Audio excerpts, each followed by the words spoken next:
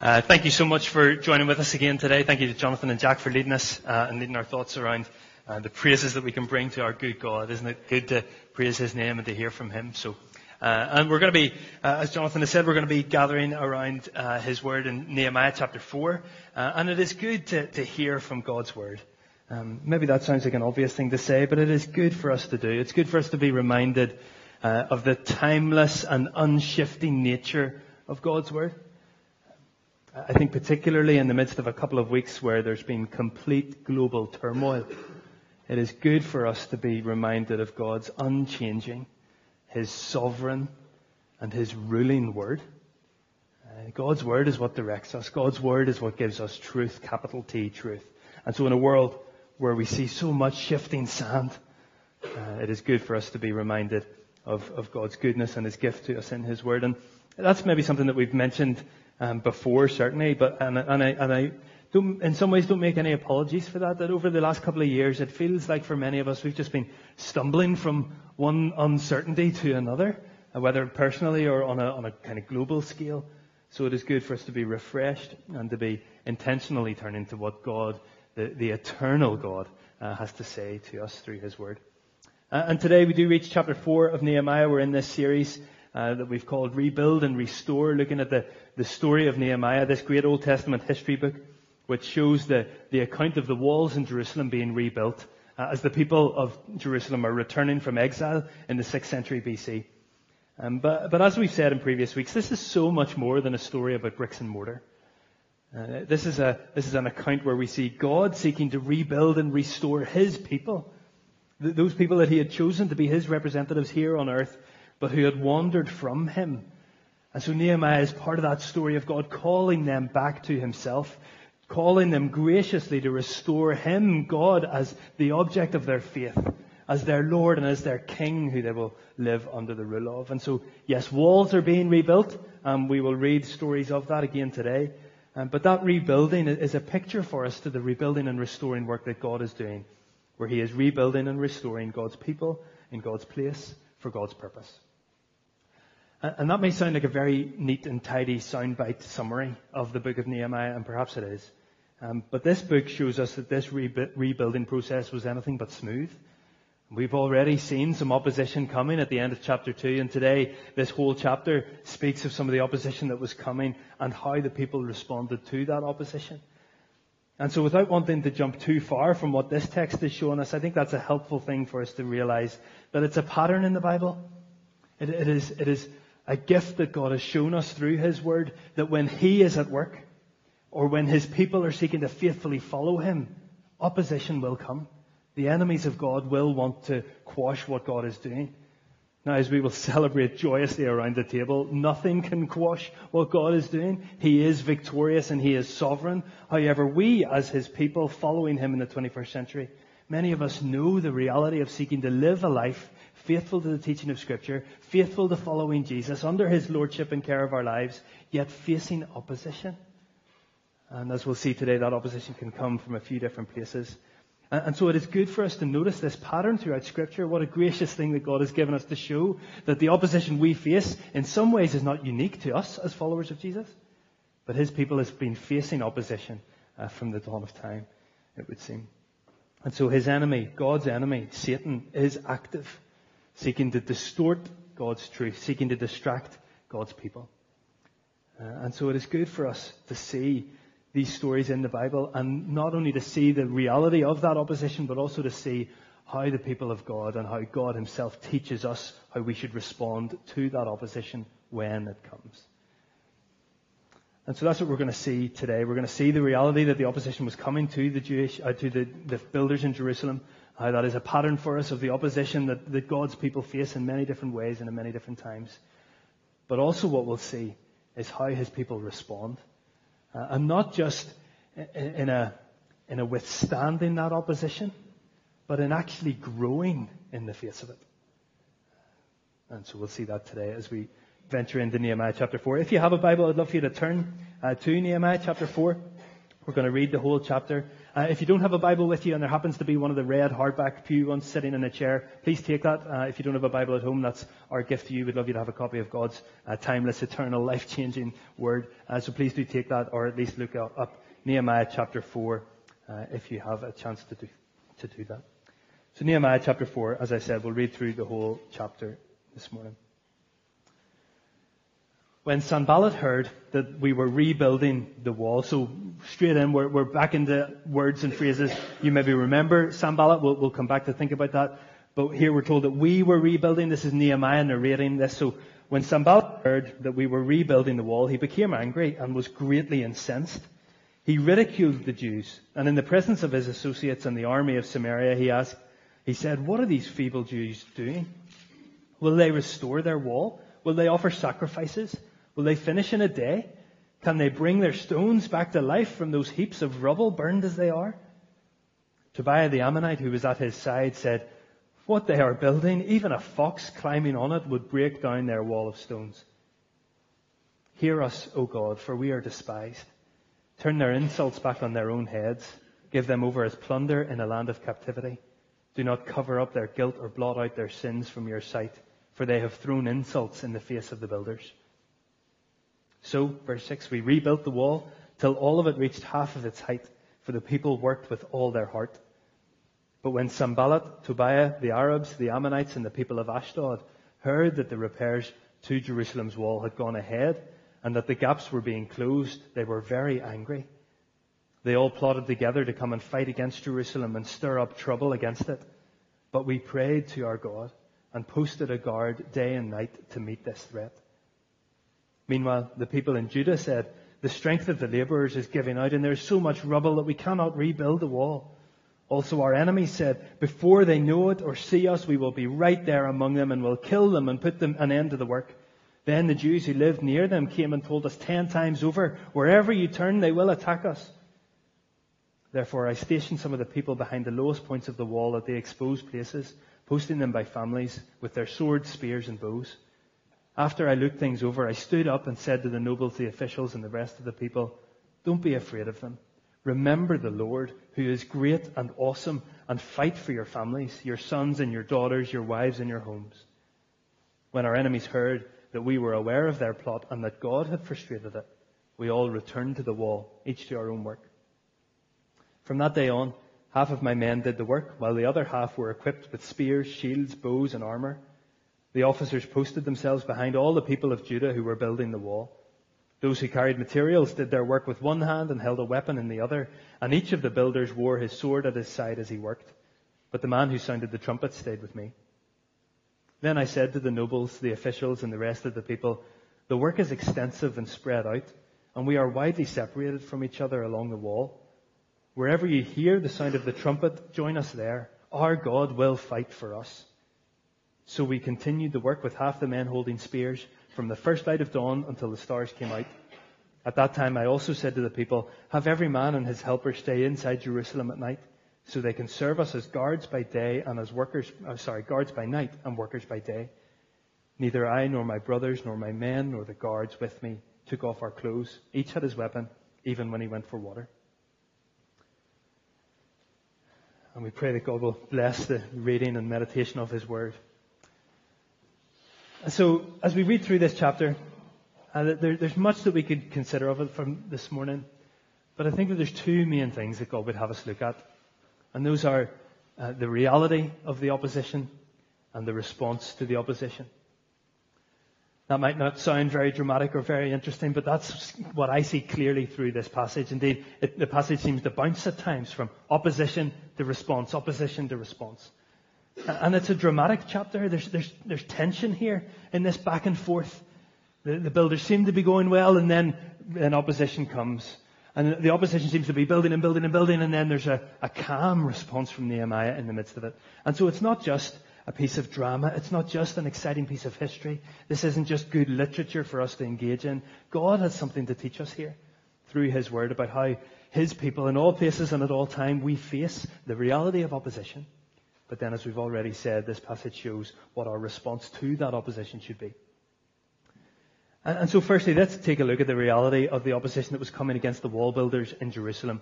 and how that might help us to be on our guard against it. Because one of the things that we see from the reality of the opposition is that it comes from a couple of different places. Namely, it comes from those without, comes from outside those building the walls, and then it seems to come from within, from the people of Judah themselves. And so firstly, let's take a look at the opposition from without. And by that I mean how the chapter starts. Thinking about Sanballat, Tobiah, and the others who are working together to plot against God's people, to plot against what God is trying to do to rebuild these walls. And so there are external forces, if you like, trying to oppose the work of God. And as I said, these names, Sanballat and Tobiah, they'll be familiar to us if you've been following along in our series. They've previously, Sanballat and Tobiah primarily previously raised their opposition to the rebuilding work back in chapter 2. In verse 10 and in verse 19 they make an appearance to show their displeasure at what is going on. And that's even interesting to note because in the days that have passed from the middle and end of chapter 2 to now at the start of chapter 4, there's been a lot of rebuilding going on. If you can remember back a few weeks till we went through chapter 3, that long list of names and how the walls were being rebuilt. And in that time of rebuilding, the emotions that these guys are feeling have got more entrenched. So back in chapter 2 verse 10, we read this, that when Sanballat and that Horonite and Tobiah, the Ammonite official, heard about this, that someone was coming back to care for Jerusalem's walls, they were very much disturbed. But then look at how verse 1 starts of chapter 4. When Sanballat heard that the rebuilding of the wall had begun, he became angry and was greatly incensed. The ESV has that word as enraged. Again, we see that later in verse 7. That when Sanballat, Tobiah, and the others, they hear about what's going on and they're getting quite upset about it. And verse 7 finishes with, they were very angry. So this disturbance that these opponents had first felt has now grown to full-blown anger. It has festered as they've watched this rebuilding continue. And so there's a strong emotion that is driving the opposition that is being brought to the people. These guys clearly feel aggrieved for some reason as to what's going on. But what's interesting is the steps that they take and the method that they use to try to oppose this work shouldn't really surprise those of us who know how the opponents of God work in the past. So when God's opponents face opposition, very often it comes and it starts in this same way that these guys are using. In chapter 4, their methods pick up exactly where they left off at the end of chapter 2. They attack with their words. They ridicule the people. They hurl insults. And they chuck slurs like grenades trying to break the spirit of the people who are rebuilding the walls. And words have a great ability to do that, actually.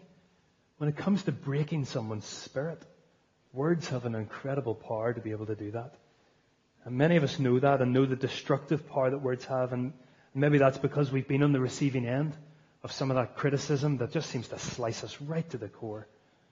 It knocks us for six. It erodes our confidence. It takes away our desire and our ability to do whatever we have just been criticized for. Or maybe some of us know the destructive power of words because we've said them. We've been quick with our tongue. And our mind and our heart hasn't had that filter of love and grace and patience. And so our words have just blurted out and they have caused untold damage. But again, that reality and the power of words and particularly the potential for damage of our words shouldn't surprise those of us who know the Bible. God tells us that this will be the case. In James 3, he says the tongue also is a fire, a world of evil among the parts of the body. It corrupts the whole body, sets the course of one's life on fire as is itself set on fire by hell. These are strong words for us, but we know them to be true. Words have the ability to destruct, to shatter lives. And so we know the destructive potential of words. And that's what Sanballat and Tobiah and the others, that's where they start with their opposition. They ridicule, just like they did in chapter 2, and they started it again. Yet when we look more closely at the words that are being slung out, I think it shows us where their attack is focused. And actually that shows us the weakness of their attack. So in verse 2, when we examine some of the words that they use, here's Sanballat speaking, and the first words that he says in public are, what are these feeble Jews doing? Will they restore their wall? Will they offer sacrifices? Will they finish in a day? Can they bring these stones back to life from those heaps of rubble burnt as they are? You see how his focus is on the people? Can they do this? Can they rebuild the wall? Will they finish in a day? You see, it's focused on the people and the people's ability to complete their task. And so they're ridiculing the people. And of course, as hearers of that, that's going to be very difficult for the builders to take. But in pointing Sanballat's aggression at them, he's also showing that he's missed the point of who's really in control of this building project. Nehemiah told him this when he first came at him with objections back in chapter 2. And in chapter 2, verse 20, Nehemiah said to Sanballat, "The God of heaven will give us success in this. The God of heaven will give us success." But here Sanballat is attacking the people. Are they going to rebuild this? Who do they think they are, these feeble Jews? But he's missed the point that God is the one behind this rebuild. And we've seen this a number of times through the first 3 chapters of this wonderful book, that God is sovereignly in control. He's the one who's called Nehemiah to this rebuilding project in the first place. He's the one who united that mixed group of people that we saw in chapter 3 to undertake this massive task. He's the one who's ultimately the object of the people's worship. And so he's the one who's the reason for the rebuilding. This is the wonderful story of God's orchestration, of God's sovereignty. But in Sanballat slurring and ridiculing the people, it shows that he's missed the hand of God in this. And in doing so, and when we read it with that mindset, I wonder actually, the Jews who heard those ridiculing words could actually agree with a lot of what Sanballat is saying. They know that they can't build this wall, but God can. They know that they don't have the strength, but God is giving them the strength. They know that they can't restore what has been broken. They know that they can't take these burned stones and turn something amazing out of it, but God can. They know that God is the one that they will offer sacrifices to. They know that God will give them success, as Nehemiah said at the end of chapter 2. They know that God will build something new and vibrant out of what has been destroyed before and burned in these piles of rubble. And so what is God showing us through this example? Maybe you're sitting there thinking, Drew, you're just playing semantics with these words. But you see, what I think we'll come on to see through further examples as well is that the doubting words that Sanballat is trying to chuck at these people, they can be crippling. But the best, if not the only way to stand in the face of those crippling words is to know the truth of God. God had called the people to rebuild the wall. And so Sanballat could stand there and say, "What are you doing? How can you rebuild the wall? You don't have the strength." And the people could have said, "We know, but God is rebuilding the wall. We know His truth. And so we can stand against what you're trying to ridicule us for." In essence, it comes down to a question of whose voice these builders are going to pay attention to. Will they listen to Sanballat as he tries to ridicule, or will they listen to the timeless truth and the faultless character of the God who's called them to this work? The God who's equipped them for this work. The God who is accomplishing what He will accomplish. And that question of whose voice they're going to pay attention to, that's where we then see a link from this story to ours. Because that style of opposition, of words and doubting thoughts and messages, those are the same kind of tactics that Satan has been using from the very beginning. And he will continue to try to use against those of us who follow Jesus. See, back in the Garden of Eden, he whispers doubting questions into Eve's ear that leads her into sin. In the wilderness, when Satan approaches a famished and exhausted Jesus, he whispers empty promises into his ear and questions his identity. And it's the same thing that he will do with all of us who seek to follow Jesus. Maybe he'll whisper into our ear, did God really say? Oh, but no one will ever know. You deserve a little perk. Everyone lets their guard down sometimes. The Bible isn't really clear on that, actually, so you're probably okay. But this will make you truly happy. Not the restrictive way of Jesus. No, this is true happiness. Surely you can't think that God would love you. Look at who you are. Look at what you've done. These doubting, subtle, seemingly subtle, but ultimately potentially destructive things, if we pay attention to them. It's the tactic that Satan has been using from the beginning. And it's the reality of our opposition to these doubting, ridiculing, hellish words. And so how are we to respond? When they come, they will come, either from without or, as we'll see in a few moments, from within. How do we respond? Well, the difference between Eve and Jesus' response tells us how we're to respond. Jesus responds resolutely with the truth of God's word. He stands on what he knows to be true, not what he thinks is true, what he knows to be true. Eve knows God's word, but doesn't put that word into action. Adam, by the way, is seemingly standing by, watching this all happen, and then just joins in the sin after the event. But Jesus knows the truth. He knows his Father's word, and he stands firm on it. Whatever the cost, whatever and however strong that temptation might be, he stands firm on the truth, capital T truth, that he knows. Because Jesus knows that nothing that the enemy offers will ever come close to the eternal joy of living life faithfully following his Father. So how do we stand against it? Well, we stand firm on the truth. And that sounds like the ideal answer, doesn't it? It's as easy as that. Now, of course, living life in a fallen world with our own sinful temptations, we are not Jesus. Jesus didn't have sin in and of himself. We are still trying to rid ourselves of sin, even though Jesus has forgiven it fully for us, for those of us who have repented in faith and trust in what he's done. And so God knows that we need help, and he doesn't leave us on our own to battle against this. He gives us his strength. He provides his constant presence by his Holy Spirit. He gives us an ever-present ear in our prayer. We have access into the Father through the blood of Christ, so that we can stand firm, not on our own strength, but on what he has said and how he equips us. And so we ask for his help. Nehemiah and the builders of the wall do exactly that too. They turn in dependent prayer, as we'll see in a few seconds. And that example shows that they wanted to hear God's voice and know God's truth way above the opposition and the doubting and lies that they were hearing from outside. No, they wanted to persevere in prayerful dependence, and that's what he did. That's what they did. And so it's important for us that we place truth at the center of our vision, God's truth. Because other messages will come our way. They will seek to distract and distort.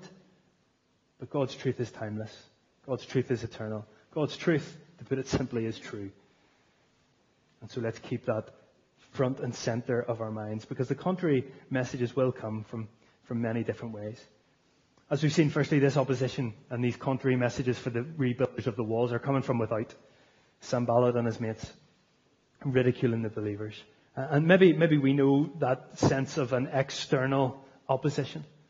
Friends, family members, co-workers who are verbal in their opposition to our faith.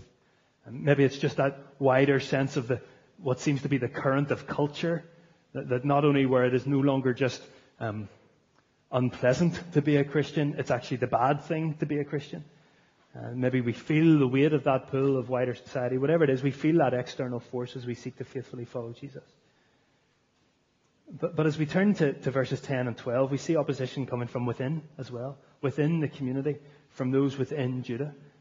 And so verse 10, we see some serious concerns about the ability of the laborers. I'll read that verse in a second.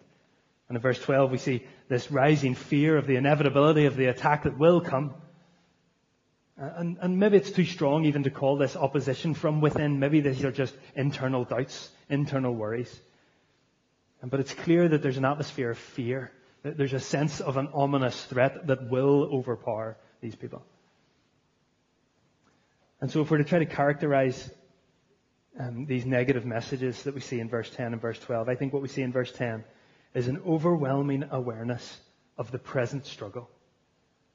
And in verse 12, we see an overwhelming awareness of the future possibility. So in verse 10, let me show you what I mean. Verse 10, meanwhile the people in Judah said, the strength of the laborers is giving out, and there is so much rubble that we cannot rebuild the wall. There's an overwhelming awareness of the present struggle. And then in verse 12, the Jews who lived near them came and told us 10 times over, wherever you turn, they will attack us. There's an overwhelming awareness of the future possibility. Now let's be clear, the Jews were facing very real present and future dangers. These concerns are not unfounded. People haven't made these concerns up. But the important phrase that I'm using here is overwhelming awareness of the present struggle and the future possibility. I'm not suggesting that the way these Jews should have dealt with the issue was to pretend that these things don't exist. Just bury your head in the sand. No, what Nehemiah shows us through the rest of this chapter proves that that isn't the right response in this case. However, the issues that these Jews are facing have grown in the vision of the people. They have become so overwhelmingly aware of these things that it has clouded their understanding of what we've just talked about the truth of God's Word. You see the definiteness and the conviction they have that these things are definitely going to happen. The present struggle, the overwhelming awareness of the present struggle meant that we cannot build this wall. It's an interesting term, isn't it? Or in verse 12, it says the attack will come. Wherever you turn, they will attack us. But actually, it's clear by that the focus has gone from some of these individuals. They can't see the reality that God has said that the wall will be rebuilt. So cannot doesn't come into it. But yet when our focus drifts from the truth of God's Word, then we do an overwhelming awareness of the present struggle or the future possibility can overtake our vision. And it's not, as we've said, I'm not saying that these problems and these issues aren't real for many of us. I suppose it's a question of how much bandwidth we're willing to give to those issues. Or are we going to allow them to speak louder to us than the truth of God's Word? See, we see embodied for us here in Nehemiah that he hears the concerns. He no doubt feels these concerns too, but he apparently isn't overwhelmed. There is another way to respond than just being overwhelmed. Instead, he responds, and we'll quickly finish with these three things that Nehemiah shows us. And that in the reality, when facing the reality of opposition, whether that's a present struggle that's coming or a future possibility that might come, he shows these three ways to respond. That he prays, that he participates, and he praises. And we've already spoken about Nehemiah's prayers. We see them here in verse 4. Hear us, O God. It turns directly from the narrative speaking about what Tobiah has said to them, Nehemiah praying, hear us, O God. And in verse 9, but we prayed to our God and posted a guard. Nehemiah prays, and he encouraged others to pray. But it doesn't end just with the prayer. We've noticed this in chapter 1 already with Nehemiah when he prays and then he does something. Nehemiah prays and then he does something. He participates. And I think it's important that we think of Nehemiah's actions here as participating, not just acting. And there's a subtle distinction that I think is really important for us to get at, because if we think that Nehemiah prays and then just heads off in his own steam, then I think we miss the dependency that he shows here on how God is leading him. See, in verse 4 and verse 5, we see Nehemiah prays against his enemy, and then in verse 6, so we rebuilt the wall. He acts because of his prayers. He acts because of what God has shown him in the past and what he knows to be true. It's the same later when we see that in verse 9, but we prayed and posted a guard. So it was on Nehemiah's prayerful dependence that he then acted. He didn't run ahead of where God was leading him. He didn't do it on his own steam. He didn't act first and then ask God to bless that act retrospectively. Nor did he pray and then assume that God was going to sort it out in some kind of abstract way. No, he prayed and then was ready to respond to how God would lead him to participate. See this in verse 22. Nehemiah stands and says, our God will fight for us. And then everybody picks up a spear and a sword and is ready to participate. See, they pray and they depended fully on God, and then they were ready to actively participate in what God was going to use them, and if God was going to use them to answer their prayers. See, prayer and action are not always mutually exclusive. As long as that action is actually a participation in how God is leading us forward. So we pray, but we don't always stay there. We don't always end there. We pray and then we're ready for God to lead us into action. And that's why it's participation. It's not just action on our own. It's participating with how God is leading us on. And so prayer and participation, they go together. And this is maybe a challenge for some of us, because we need to be ready, just as ready as Nehemiah and the other builders were, to participate when God calls us to. When he leads us to do so. God is the main actor. We participate with him, yes. And so we often pray, and we rightly pray, for those who we know and love who don't know Jesus themselves yet. So let's pray those prayers, yes. And then let's be ready to participate if God gives us the opportunity to share the good news of the gospel with them. To share the love, the overwhelming love of God for them. That even while they were still sinners, Christ died for them. He takes the penalty of the weight and of the wrath of God upon himself so that we don't have to face it for the sin that we have. And in faith and in trust and in repentance of faith, then our sin is transferred to Jesus. His righteousness is transplanted to us. And so we can then approach God. We can live in relationship with the holy, eternal Father for all of this life and for all of eternity to come. That's the good news of Jesus. Let's be prepared to share it when we pray that God would save those that we know and love. He may use us to help with that. He doesn't need us, but he graciously invites us to partner with him. Or maybe we pray for peace and stability in Ukraine, as we have done this morning, and rightly so. So then, let's be ready to graciously give to those who have been displaced. Let's be ready to seek to support our Christian brothers in Belarus and in Russia who are standing against this war. Let's, in our conversations with those around us about the uncertainty of life that this war has thrown this shadow over the whole world, let's be ready to share of our complete confidence in the sovereign and ruling reign of Jesus Christ. Let's be people who pray that our neighbourhoods would be safe and gracious places to live. And then let's live in those ways. Let's show grace to our neighbours. Let's be generous with our time and our money. Let's show the people around us that we mean what we believe. It's the same when we walk into work. Let's speak to our colleagues with kindness, with love, with winsomeness, so that when contentious issues arise, when people assume that the Bible is not loving or not kind, they look at our lives and see love and kindness. And they're drawn to realize the Bible is good. The Bible is true. God is loving and kind. Even in the things that he seemingly restricts. It is for our good and for his glory. And so we live expectant that God will open the doors for us to be used by him. We pray knowing that he is the one who ultimately works and is in control of all things. And then we live ready to participate in how he lives and leads us. So we pray, we participate, and all the while we praise. I love this verse in verse 14. When Nehemiah, having looked all things over, he stood up to the nobles and the officials and said, "Don't be afraid of them. Remember the Lord, who is great and awesome, and fight for your families." Remember the Lord, who is great and awesome. You see, we live a life constantly focusing our hearts and our minds. Despite the distractions around us, we constantly focus our hearts and our minds on him. And therefore, as Romans 12 says, we continually live and offer a sacrifice of praise. So in every situation we find ourselves in, we remember the Lord. He is great and awesome. The opposition we're facing is tough. It is driving me to distraction. It is pulling me down. It is almost breaking my spirit. But the Lord is great and awesome. And so we turn our eyes to him. We see his goodness, his unchanging nature.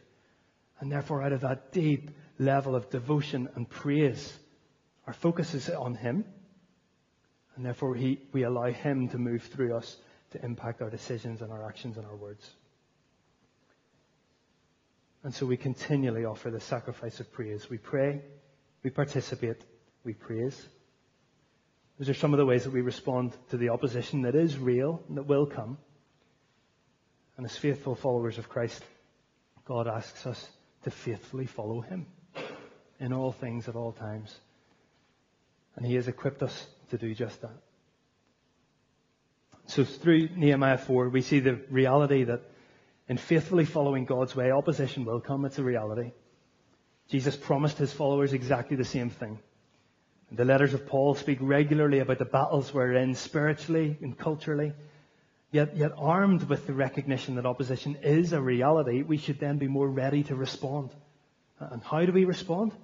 We respond by praying, dependently praying, and then participating as God leads us on. And we praise the unchanging eternal Father King. See, God does equip us for the fight, and He encourages us through places like Ephesians 6. And I want to just thinking of the armour of God, which all of us who have bowed the knee to Jesus and have committed our lives to following Him, this is what God has told us to do, asked us to do, gifted us with for the struggles and the oppositions that we may face. Ephesians chapter 6, starting at verse 10. Finally, be strong in the Lord and in His mighty power. Put on the full armour of God so that you may take your stand against the devil's schemes. For our struggle is not against flesh and blood, but against the rulers, against the authorities, against the powers of this dark world, and against the spiritual forces of evil in the heavenly realms.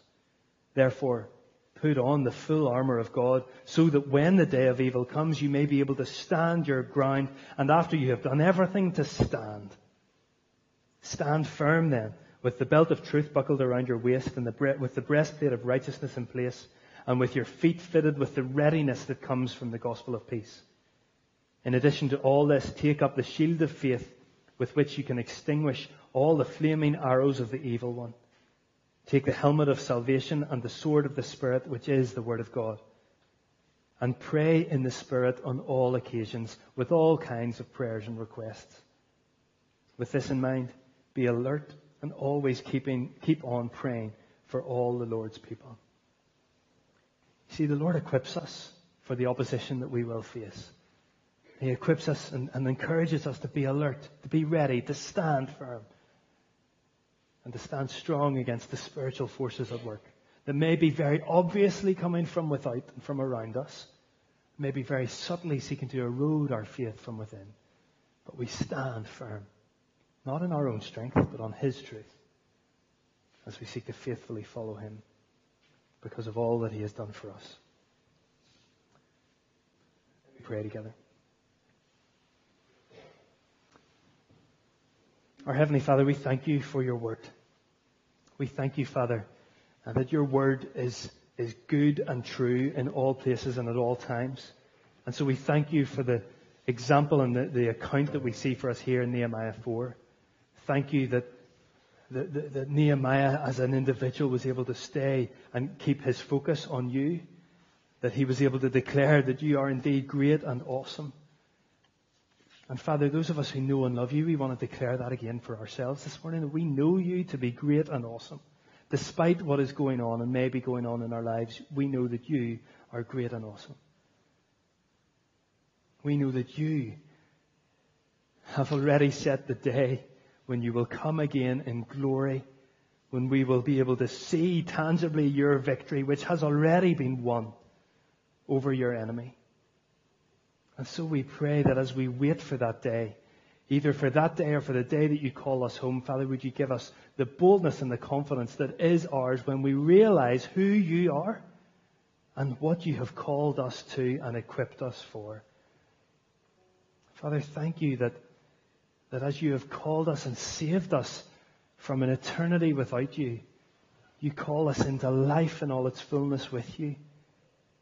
And Lord, You know that in living that life for You, we will face opposition from our own sinful flesh as we seek to rid ourselves of it, or from without. And yet, Jesus, You declared that You have overcome the world. And so we trust in Your victory, and we trust in Your help, Your sustaining grace, Your daily offer of mercies that are new every morning. Lord, may You embolden us. May You help us to depend on You in prayer. May You make us so attuned to Your voice and Your leading that we are ready to participate as You lead us on. And all the way, we pray that You would help us to praise You and continually offer that sacrifice of praise, the fruit of lips that declare Your name, not forgetting to do good to others. And so we pray, Father, that by how we live our lives and how we respond to the opposition that will come, You would be glorified. And it is for Your glory and in Your wonderful name we pray. Amen.